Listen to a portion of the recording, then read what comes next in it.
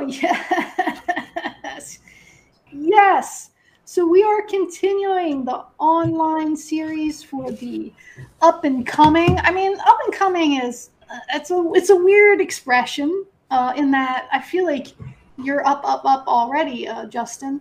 So Justin is with us. Hello. You are the owner and the founder of Hybrid Health. Hybrid Health here in Boise, Idaho. Woo! That's right. So I do research, a little bit of research, and I like when I find it fascinating when I find someone with a BA in psychology, a master's in kinesiology, and you've studied with every teacher known to man. Quite a few. Yeah, quite a few. You studied with quite a few, and how you got in the up and coming series was through a recommendation from I just really want you to feel this. Can you feel this with me, Justin? Hold on. From Whitney Lowe.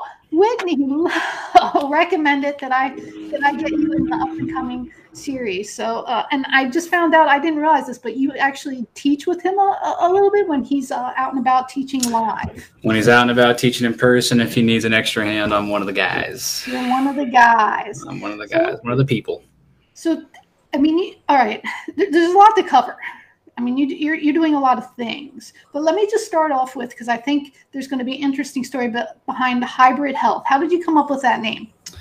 So initially, the idea is when you look at trying to help people get recovered, healthy, and well, one approach is rarely the answer, right? We're holistic, multifactorial people. And so we have to approach things from various perspectives. And some people require more of the physical, and some people require more of the psycho-emotional, and some people require a nice soothing touch, and some people require getting out there and pushing their bodies. And so Hybrid Health was the concept of bringing in a multimodal approach, a holistic approach of different types of practitioners, not just body workers, to help people get well. So, yeah. That's one of my, we were talking that some people have very their lenses are very focused, and so you have wide lenses. So I want to let's get back to Whitney for a little bit. Sure. What was it like? How did you get to know Whitney Lowe, and how would you describe him as a teacher? Oh man, he is he's the bee's knees. That's how I'd say he is. I found him when I was a young graduate, looking to learn, right? Just trying to expand myself. I'm always trying to get more knowledge and improve myself. And I came across an article of his, and it was just by far the most well written, concise, to the point, making difficult information very obtainable. And it drew me right in. Sometimes I'll come across articles and the information's good, but the presentation might be a little bit sloppy or just not super clean. And his just checked all the boxes. And I said, I didn't even know who he was at that point in time. Like I said, very young graduate. And I said, I want to study this person. So I went online, looked him up, found his online content. He's got a tremendous online study program. And I went through all of it, and I just stayed in touch with him as I was doing it. Did it over the course of a couple of years, I think. And we just feel very, very lucky that I kind of stumbled upon that. And you didn't just stop with Whitney. You've also taken Eric Dalton, James Waslowski, and a bunch of others. So how would you describe your body work, or is that your main focus? I know you're doing some classes of your own, and I'm very excited. I got my finger in a few different pies. The body work that I do, I always say is, it's mostly outcomes based, right? So it doesn't matter, I'm going to mix and match what I'm going to do to meet your outcomes. And it could be, a different outcome for the same person on a different day. So essentially it's trying to work. It's pretty simple. The more I learn, the more simple my techniques tend to get, but it's just helping people to settle down, let their tissues sort of calm down a little bit, and provide them with a little bit of neurological feedback, right? That's what manual therapy is all about. It's about getting into those tissues, moving things around in ways that maybe they haven't been moved in a while, because we're pretty static people. Even those of us who are very fit, we still don't have tremendous ranges of motion that we go through on a daily basis. Well, looks like you do, Justin. I talk about it, teach about it. But even I'm super locked up, right? And so it's just helping to provide them with that feedback so they can have a better understanding of where they are at in their body. And then together as a team, kind of come up with ideas on how do we make improvements from here based on their priorities, right? What is most important in their life? We always base, a rehab or a care program based around getting back to the activities that they aren't doing as well as they want to do or can't do or are scared to do. because then they're motivated, right? It has purpose, it has intention. So tell us a little bit can you please, I know it's not done yet, but you already told me about it, and you didn't say, Diane, don't say anything. So They're not. So tell me a little bit about some of your online class, as far as not so much the technique stuff. Yeah. So I teach CE stuff in person, and I'm in the process right now of putting a lot of it online. So the one we just shot last week is my favorite class, and never in a million years did I think an ethics class was going to be my favorite class to be teaching. So this is surprising to me, but it's looking at how we communicate with our clients and leveraging placebo effect, avoiding the nocebo effect, helping to understand the client's thought process and finding ways to intervene with some gentle education and manual therapies to change their narrative, to instill them with a sense of confidence that they can get better. Because when you look at the evidence, chances for success as far as positive outcomes are highly, highly, highly influenced on the client's expectations that they can get well, their confidence in themselves to be able to be successful. And if we don't address those things in a positive way, then we're reducing their chance of getting well. And unfortunately, oftentimes, especially in our kind of manual health world, is clients come in and they've been told some pretty scary things that have sort of thrown weights on their shoulders, might be trapping them in the conditions that they're in, right? Like, oh man, you are so. I got to slip disc. I'm too weak. I'm never going to run again. And they come in and they're terrified. And sometimes it's stuff that's been told by other practitioners. Unfortunately, most of the time it's stuff they've read on the internet, WebMD. They see the worst possible case scenario that oftentimes is not at all what they're dealing with, and just being able to help provide them with some reassurance based on fact that they're going to be okay. Like, that's one of the most important things that we can do. And then the hands-on then supports that, right? Because if they are feeling freaked out and scared and insecure, they're not going to really relax on that table. It doesn't matter how quality our hands-on work is. They're still going to be kind of like, that is an awesome point, because one of the things that I'm constantly looking for from others, just so you guys know out there, is there's nothing better than when you're in it and someone says everything's going to be okay. You're going to be okay. I believe you. I validate what you're feeling right now. And I know it's real. But we're going to get you there. We're going to get you there. It's either going to be you and me, or I've got a great referral network that together as a team, we can make this happen. So we jumped into current day, but I also want to know, because we didn't cover this at all, how long you've been doing body work, and how do you go? You have the bachelor's and so tell us how it all kind of came to did my undergraduate in psychology, and I was doing more like neuropsych studies on like exercise in the brain. I was an athlete my whole life. And then I realized if you want to go down like the neuropsych path, you have to like do a lot of brain studies, which means killing lots of animals. And I didn't want to do that. So I graduated. I said, what do I do next? I don't know. Ended up going to massage school that fall, graduated. This was the body mechanics school in Olympia, Washington. Moved to Boise shortly after that.